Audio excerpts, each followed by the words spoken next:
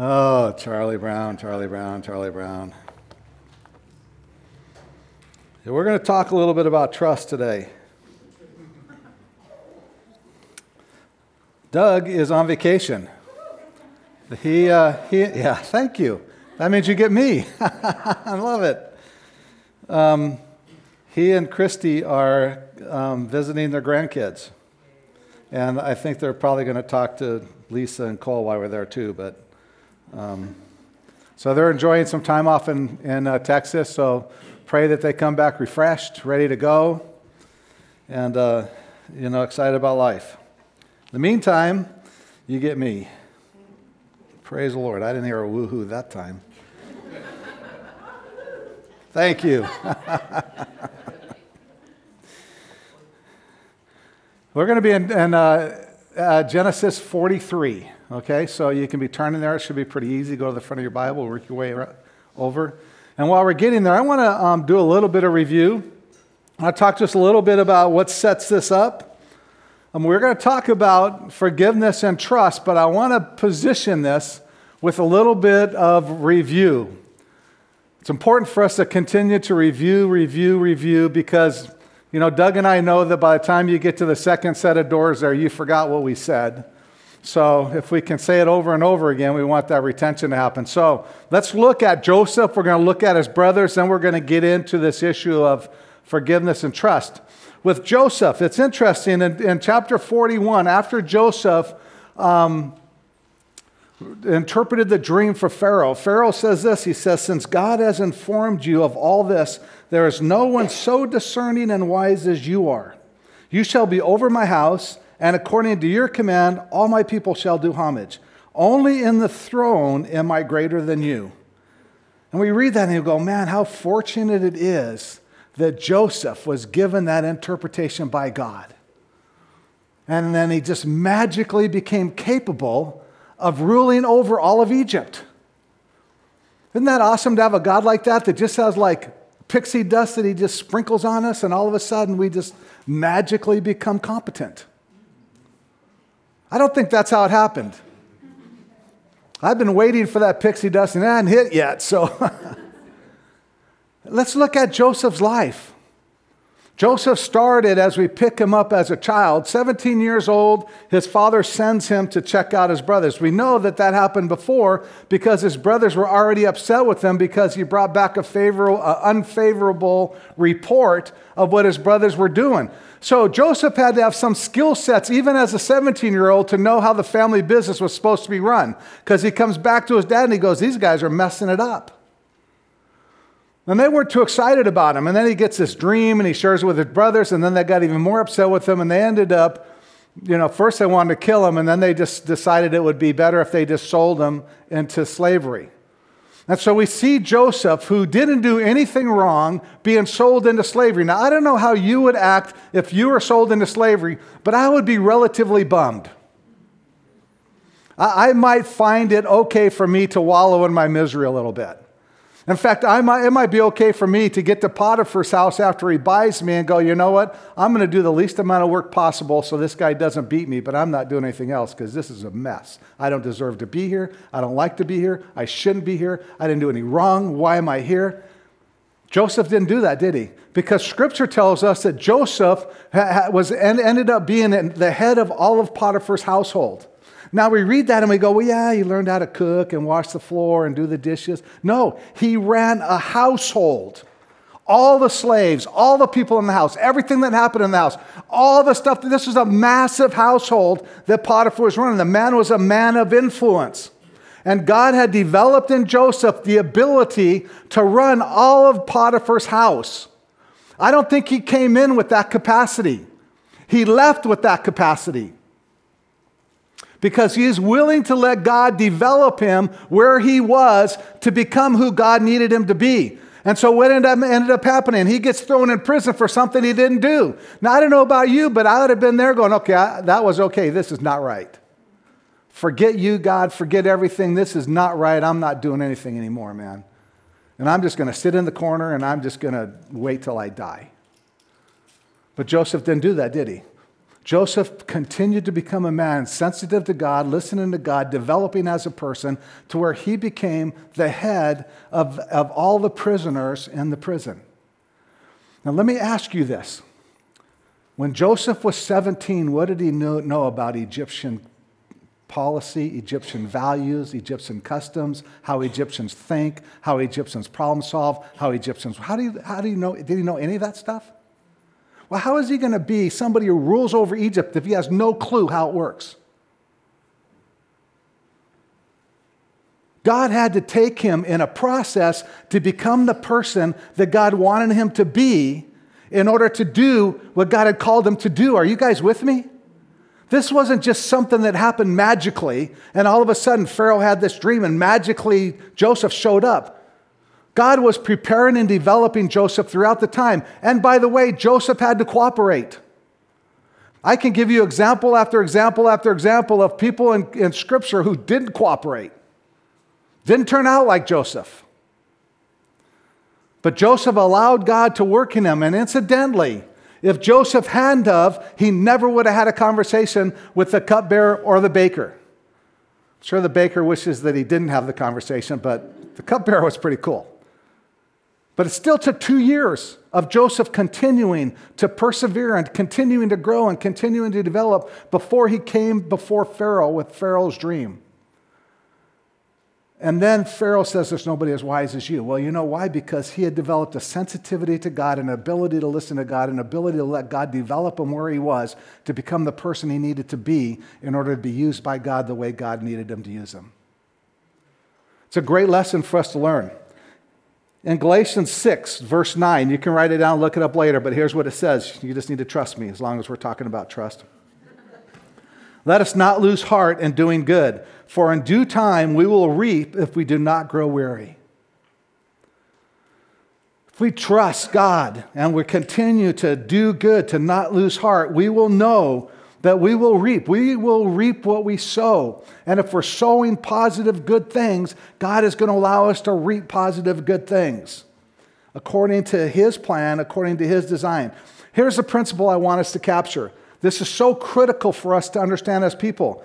The decisions that you make today will determine the person that you're going to be tomorrow. Get that. The decisions you make today will determine the person that you're going to be tomorrow. It's so important for us to understand that because what we're doing today, the habits we're developing, the things that we're doing to grow, the books we're reading, the things we're going to develop as a person, the things that we're doing to develop our relationship with Christ, the amount of time we spend in Scripture, the amount of time we spend in prayer, the amount of time we spend alone listening to God, developing a sensitivity to God's Spirit, those are the things that are going to determine what we're going to be in 5 years. And somehow we think maybe what we can do is just kind of slough along, and somehow miraculously in 5 years we're going to be a completely different person. The transformation that God does is a transformation that he allows us to work through. And it's so important for us to understand, those of you that are in careers, those of you guys that are starting careers, man, if you want to have a career that's a successful career, you need to become somebody who becomes a successful person. You need to know what it's like to work hard, to be diligent, to have integrity, to have proper ethics, to have proper work ethic, all those things that go into being somebody who can perform at a high level. We want marriages that are loving, sensitive marriages. Then learn how to be a servant. Learn how to be a loving, sensitive spouse. Learn how to ask questions. Learn how to listen. Learn how to empathize. Learn how to be somebody that creates a loving environment. Those things are going to determine what your marriage is going to look like in 5 years. You can't ignore each other and somehow in 5 years thinking, wow, how come we don't have this loving, sensitive marriage? That's something that we continue to work at and develop on purpose. And by the way, if you're not married yet and you want to have a godly spouse, become somebody that's attractive to a godly spouse. You want somebody to love you that's godly and loves Jesus, be somebody that is godly and loves Jesus that would be attractive to that person.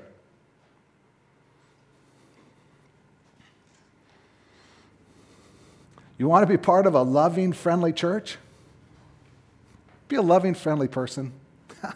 I'm just saying. You know, what we're doing today determines who we're going to be tomorrow.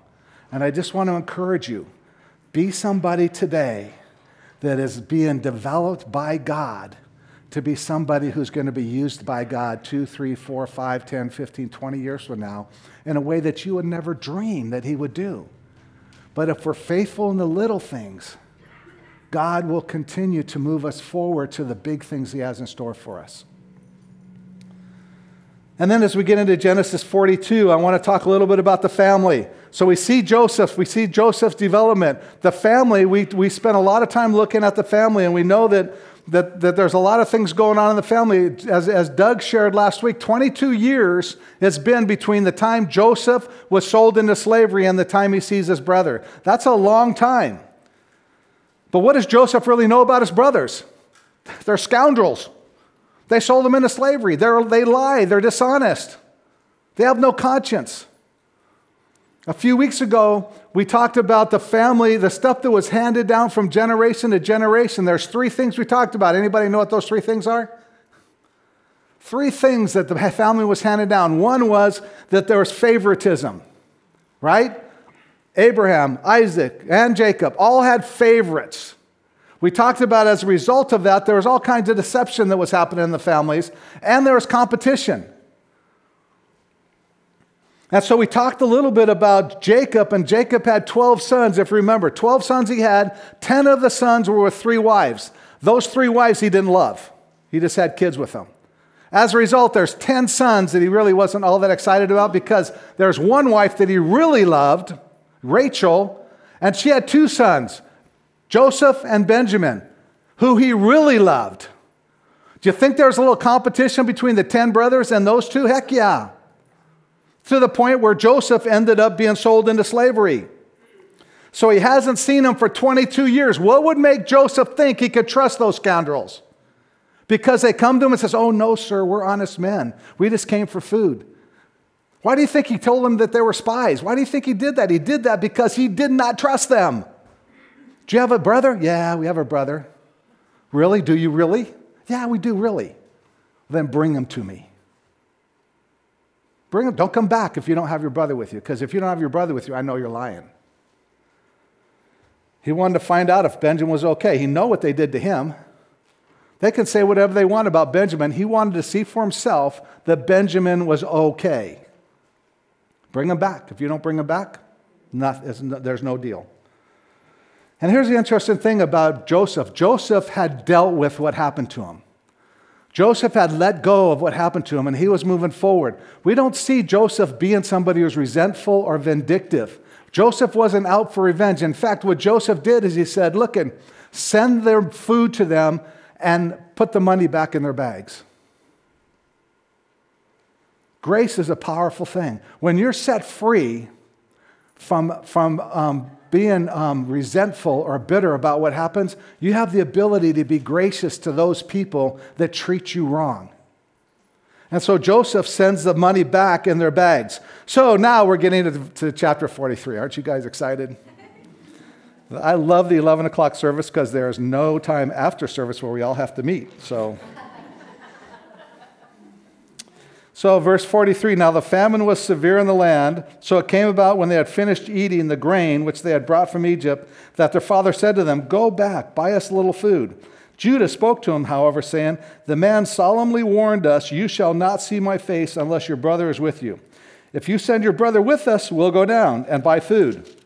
But if you do not send him, we're not going down. For the man said to us, 'You will not see my face unless your brother's with you.'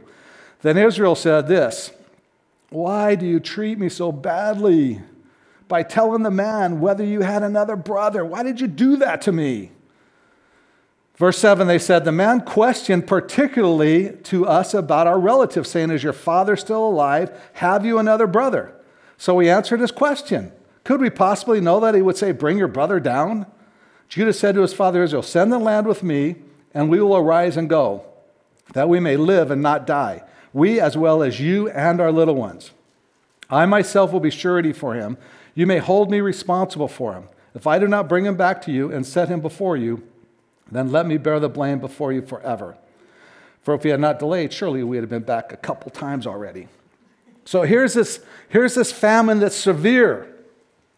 Jacob is hanging out, man. He's going, please rain, please rain, please rain. He's doing rain dances. He's doing everything he could possibly think of to have rain fall, because Jacob is not sending Benjamin back.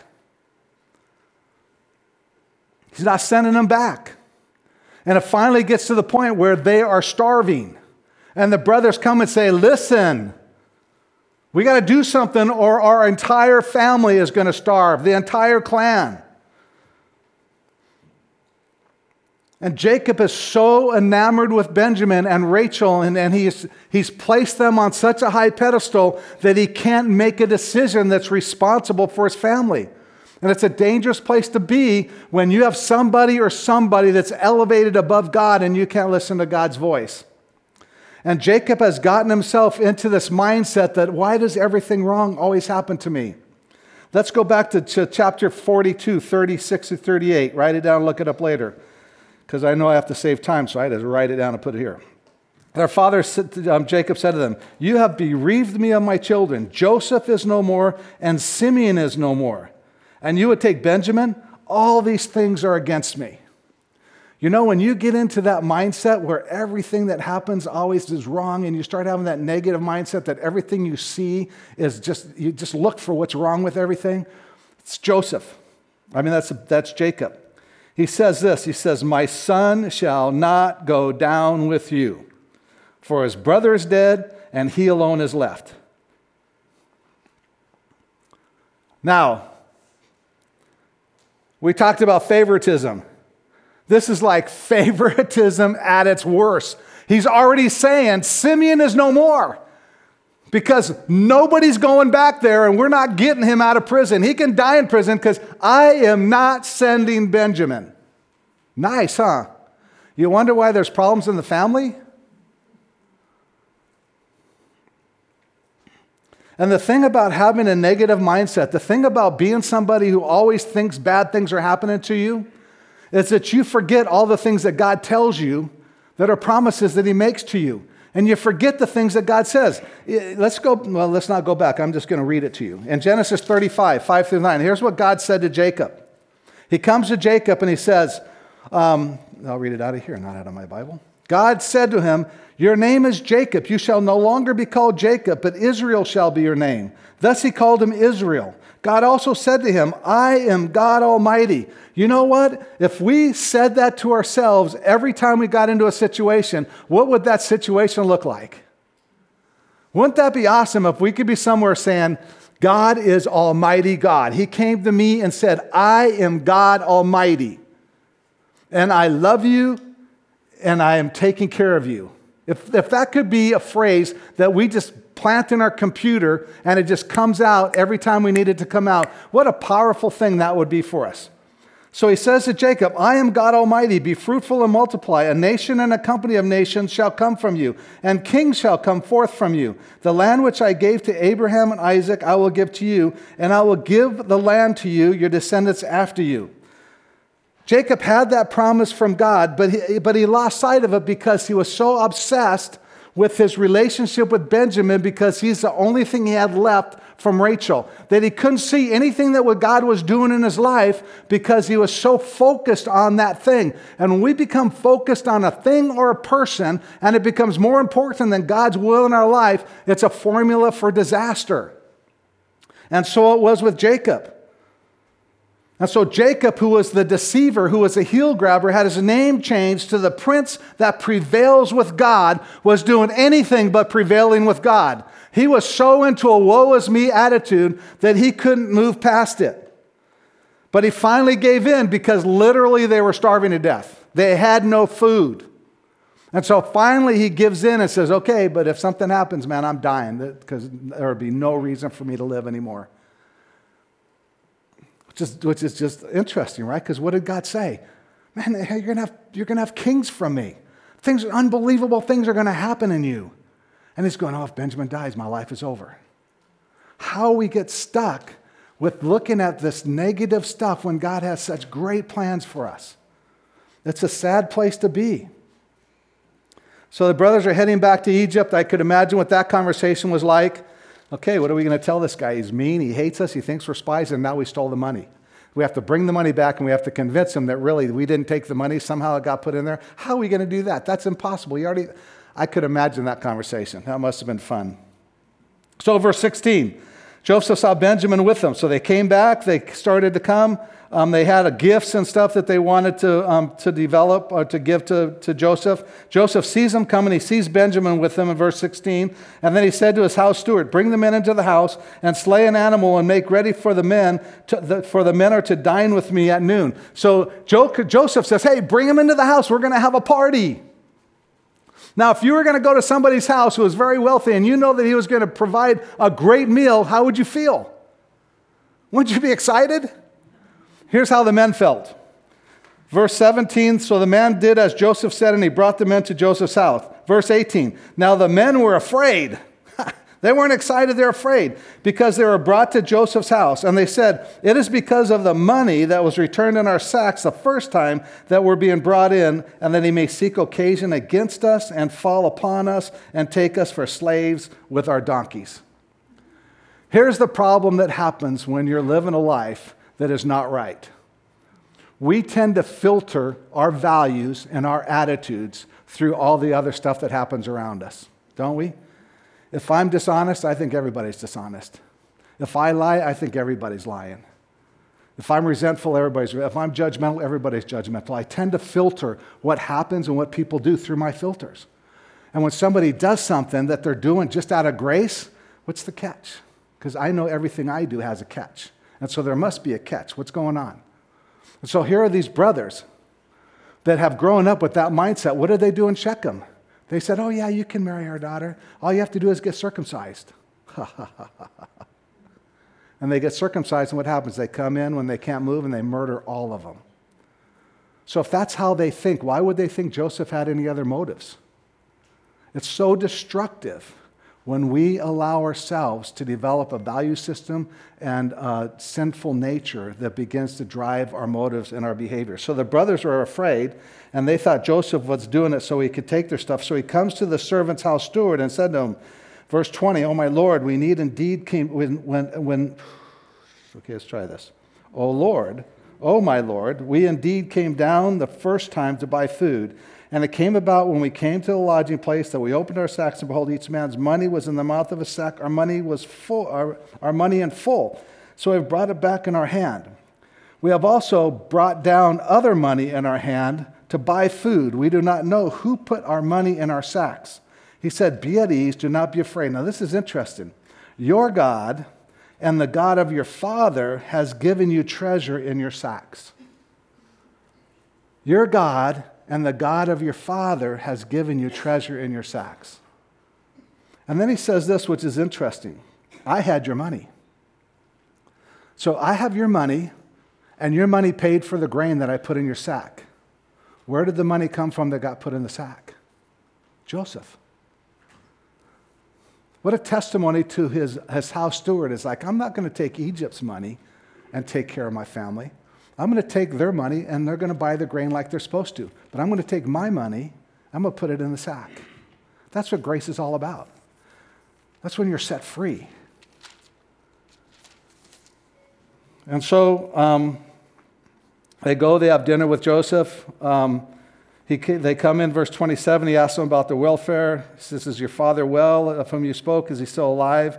They said, your servant, our father, is well. He is still alive. They bowed down in homage. He lifted his eyes, saw his brother Benjamin, his mother's son, and he said, is this your youngest brother of whom you spoke to me? And then Joseph says to him, may God be gracious to you, my son. And then Joseph goes out because he's deeply stirred over his brother, and he sought a place to weep, and he entered his chamber and wept there. See, that's the second time Joseph had to do that. That's a man who has let go of the bitterness and resentment of what was done to him and is able to love somebody unconditionally. Washed his face, he came out, served them, And then this says in verse 33 that they looked at one another in astonishment as he was serving them, because he gave them each a portion, and to Benjamin he gave 5 times as much. And then they feasted. They ate and they drank freely. And it's interesting when grace is extended, how it frees us to have a relationship where we can eat and drink freely. Then, as we get into 44, Joseph still doesn't know if he can trust his brothers. He knows now that Benjamin is alive. He knows that Benjamin is in good shape, but can he really trust him? Can he really trust that they actually are treating Benjamin right? So here's what he does in verse 40, in chapter 44. He says, he commands his house steward, saying, hey, give them their food, fill their sacks, put as much as they can carry, and then put each man's money in the mouth of a sack. Then he says, put my cup, the silver cup, in the mouth of the sack of the youngest, and his money for the grain. And so the steward did as Joseph told him. As soon as it was light, the men sent them away with their donkeys. They had just gone out of the city, were not far off, when Joseph said to his house steward, up, follow the men, and when you overtake them, say to them, why have you repaid evil for good? Is not this the one from whom my Lord drinks, and which he indeed uses for divination? You have done wrong in doing this. So he overtook them and spoke these words to them. They said to him, why does my Lord speak such words as these? Far be it from your servants to do such a thing. Behold, the money which we found in the mouth of our sacks we have brought back to you from the land of Canaan. How then could we steal silver or gold from your Lord's house? Now listen to this. Be careful what you say. Verse 9, with whomever of your servants it is found, let him die. And we also will be your Lord's slaves. Boy, I tell you, be careful with what you say. It may be so obvious to you, it may make total sense to you, but if you make a commitment and you make an oath without thinking it through and without knowing all the details and without knowing all the information, you could find yourself in a world of hurt. So I love about Scripture, man. Scripture is eternal. We can learn principles from Scripture eternally. Stuff that was appropriate back then, appropriate in the 20s, appropriate in the 60s, is appropriate today. So they say that. Verse 10, he says, now let it also be according to your words. Be with whom it is found, he with whom it is found shall be my slave, and the rest of you shall be innocent. Then they hurried, each man lowered his sack to the ground, each man opened his sack. They searched it, beginning with the oldest, ended with the youngest. The cup was found in Benjamin's sack. They tore their clothes, and when each man loaded his donkey, they returned to the city. When Judah and his brothers came to Joseph's house, he was still there. They fell to the ground before him. Joseph said to them, what is this deed that you have done? Do you not know that such a man as I can indeed practice divination? So Judah said, what can we say to my Lord? What can we speak? How can we justify ourselves? God has found out the iniquity of your servants. Doug talked about this a lot last week. If you weren't here last week, listen to that message. These men were racked with guilt from their lifestyle. God was dealing with them. God was working on their hearts. And so now they're looking at all these things that are happening, thinking, oh my, all that stuff we did is coming back to us. You reap what you sow. You reap what you sow. So they're going, oh, what can we say? God's found out the iniquity of your servant. Behold, now listen how Judah does this. Judah, who made the commitment to his dad that he was going to bring back Benjamin, back here in verse 9, they said, hey, the servant that is found, let him die, right? Judah says, behold, we are my Lord's slaves, both we and the one whose possession the cup has been found. We're your slaves. Whatever we said back there, don't worry about it. We're your slaves. But Joseph said this, far be it from me to do this. The man in whose possession the cup has been found, he shall be my slave. But as for you, go up in peace to your father. Then Judah approached him and said, oh, my Lord, may your servant please speak a word in my Lord's ear. So a couple things that I want us to look at. One is that as we look at this, we look at Joseph and his attitude and his behavior and how he saw God and how he always got into this woe of me thing. You know, we've talked about this a lot, and I think it's really important for us to continue review it, but we can never view God in light of our circumstances. Always view your circumstances in the light of who God is. Joseph was so caught up in his son and all the things that were going on that he lost sight of what God had to say to him. And instead of seeing his circumstances in the light of who God is and know that God is capable of doing miraculous things through all his circumstances, he began to see his circumstances as way bigger than God, and there's no way God could work in this situation. And as a result, he was fighting God all along the way. And as the brothers get in here now, we start seeing Joseph wanting to find out, can he really trust his brothers? Because Joseph has been somebody who has been able to view his circumstances in the light of who God is. This doesn't make sense. I don't get it. I don't understand it. But I know God has a plan. He gave me a dream, and he's going to fulfill that dream. And so he says, that's not going to happen. Well, I'm going to let all you guys go free, and I'm going to keep Benjamin. Now, why does he do that? What did his brothers do to him? He was the favorite. What did they do? They got rid of him. And then they had to lie about it. He got torn up by the beast. It's horrible. So Joseph is giving them the opportunity to do the same thing to Benjamin that they were able to do with Joseph, although this is going to be much easier. Because if they're the same brothers that they were 22 years ago, and Joseph says, look, just leave Benny here, you guys go. Take the grain, take everything and go. They could have gone, awesome, man, perfect. We get rid of Benjamin now too. We just got rid of both of them. We're on cloud 9, nothing to worry about anymore. Joseph wanted to find out, was that their motive? Was that where their heart was at? So he says, no, keep Benjamin. I'm going to keep Benjamin. So Judah approached him and said, oh, my Lord, may your servant please speak a word in my Lord's ear, and do not be angry with your servant, for you are equal to Pharaoh. My Lord asked his servant, saying, have you a father or a brother? We said to my Lord, we have an old father. Listen, this is how much Jacob was pampering Benjamin. We have an old father and a little child of his old age. By this time, Benjamin has to be somewhere between his late teens and his early to mid-20s. And they're seeing him as a little child of the father's old age. Jacob has never let Benjamin grow up. Now his brother is dead, so he alone is left of his mother, and his father loves him. So nothing has changed. Benjamin is the favorite. The brothers all know he's the favorite. The brother knows that everything that Jacob has is tied up in his love for Benjamin. Verse 21, then you said to your servants, bring him down to me, and that I may set my eyes on him. But we said to my Lord, the lad cannot leave his father, for if he should leave his father would die. You said to your servants, however, unless your youngest brother comes down with you, you will not see my face again. Thus it came about when we went up to your servant, my father, we told him the words of my Lord. Our father said, go back, buy us a little food. But we said, we cannot go down. If our youngest brother is with us, then we will go down, for we cannot see the man's face unless our youngest brother is with us. Your servant, my father, said to us, you know that my wife bore me 2 sons, and that the one that went out from me, and I said, surely he is torn to pieces, and I have not seen him since. If you take this one also from me, and harm befalls him, you will bring my gray hair down to Sheol in sorrow. Now, therefore, when I come to your servant, my father, and the lad is not with us, since his life is bound up in the lad's life, when he sees that the lad is not with us, he will die. Thus your servants will bring the gray hair of your servant, our father, down to Sheol in sorrow. For your servant became surety for the lad to my father, saying, if I do not bring him back to you, then let me bear the blame before my father forever. Now, therefore, please, let your servant remain instead of the lad as a slave to my Lord, and let the lad go up with his brothers.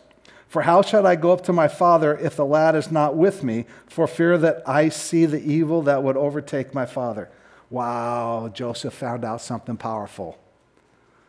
The same Judah who 22 years ago said, why don't we just sell him in slavery? Let's make some money on this guy. It's the same guy that said, listen, Joseph, or not Joseph, but take me. Don't take Benjamin. Take me. Let me be your slave. We can't do this to Dad. We can't do this. Take me. Don't take Benjamin, please.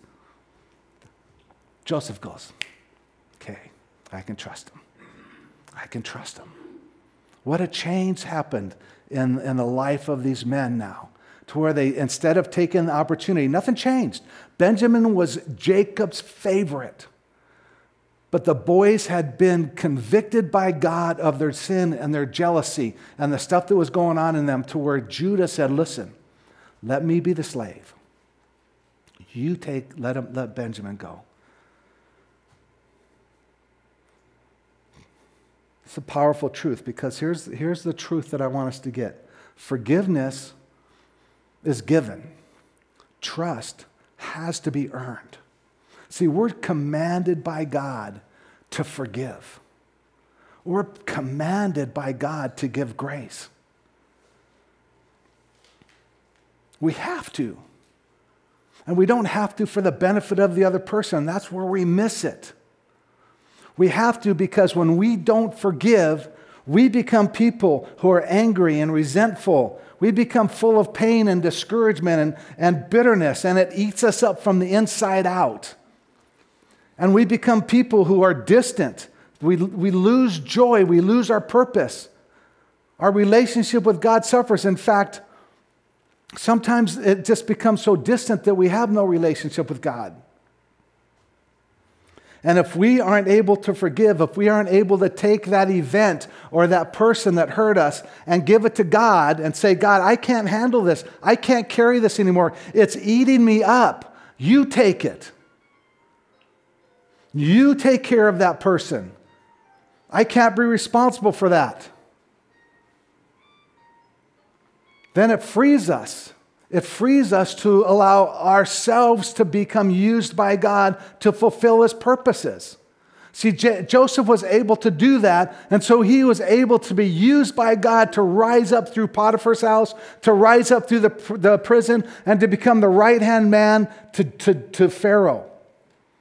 If he had not let go of that stuff, he would have still been somebody in Potiphar's house doing the least amount of work possible. But because you forgive somebody doesn't mean that you should trust them. In fact, you shouldn't trust them until they prove that they're trustworthy. They have to earn trust. We forgive, it's granted. Trust has to be earned. Because people are dishonest. People are deceptive. Lucy will convince Charlie Brown for the next 100 years that she's not going to pull that football out. And Charlie Brown will go, how stupid you think I am? Oh, Charlie, you're pretty dumb. But we need to be people who are wise. And sometimes it takes some counseling, some multitude of counselors to help us think through some of those things, to maybe help even release some of that pain and frustration that we're feeling. But I want you to know that just because you forgive somebody doesn't mean that you should trust them. In fact, you shouldn't, more than likely. In fact, you know that really is one of the biggest issues in abusive relationships, isn't it? That the person that is abusive comes to the other person and goes, I'm so sorry, I didn't know what happened, I know it got into me, I promise it'll never happen again, please let me come back. And the person feels sorry for the person, and then they bring them back in, and it happens all over again. Shouldn't be trusted. Forgiveness is given, it's demanded, but trust has to be earned. And that's the beauty of this story, is Joseph was able to release the hurt. He was able to love his brothers. God was able to develop him to become somebody who could rule over all of Egypt, and yet he needed to know whether he could trust his brothers. He forgave them. He loved them. He gave grace to them. He extended to them, but he didn't trust them. There was nothing that they had done that would make him believe he could trust them. And so he had to have them jump through hoop after hoop after hoop in order for him to know that they were trustworthy. And then Judah says, keep me. Send Ben. Please don't keep Ben. They'll kill our dad. And so Joseph was able to move forward, and we'll see that next week. So you're going to have to come back next Sunday so Doug can tell you how it ends. But as far as today goes, I just want you to spend a few minutes to just think. You know, are you carrying around some bitterness and anger and pain from things maybe somebody has done? circumstances that has occurred in your life that just wasn't right, wasn't fair, and you've been carrying that around, and you're angry about it, you're mad at God, you're resentful, you're bitter, I'm going to encourage you today to give that to God. You can't carry it. You're not strong enough. You're not intended to carry it. God is the one who carries it. Jesus died so he can take that burden on himself and set you free. Maybe you're somebody that has just been cruising through life. You've been doing the minimal amount of stuff just to get by. And God has gifted you and given you the ability to live an abundant, fruitful life, and you've just been sliding by with the least amount of effort. And God has a plan for you, and he wants to develop you so that when his plan is in place, you're ready to move forward with his plan. And maybe you need to make a decision today that you're going to start going above and beyond rather than figuring out how to do the least amount. Or maybe you're somebody that just seems to always have things go wrong. And you're just looking for whatever's wrong in whatever situation you find yourself in. And you're always blaming God. You're always blaming other people. You're always negative. You're always critical. You're always looking for those things that are wrong. You're always going, woe is me. Why does this always happen to me? Moving into the Jacob syndrome. And maybe God wants you to take some time this morning to go, you know what? I am God Almighty. And things are not going wrong. I have a plan that's a great plan. Look up. Seek me. Grow with me. So here's what I want us to do for just a few minutes as we wrap up this service. Because I'm praying that you will not leave here the same person that you were when you came in. What you do today determines who you are tomorrow. And so take a few minutes. We're just going to have a few seconds to be silent and just allow you just to be alone with God and work through any of those things if you have any of those things. And how can you release those things to God? You might need to talk to somebody else who will help you and encourage you and support you and come alongside and disciple you. It may just be between you and God, where you go, God, I give this to you, I release it, it's yours. Whatever it is, let's just take 2 or 3 minutes just to quietly be alone with God and allow God to work in you and give you his peace and strength. And then I'll pray in a few minutes.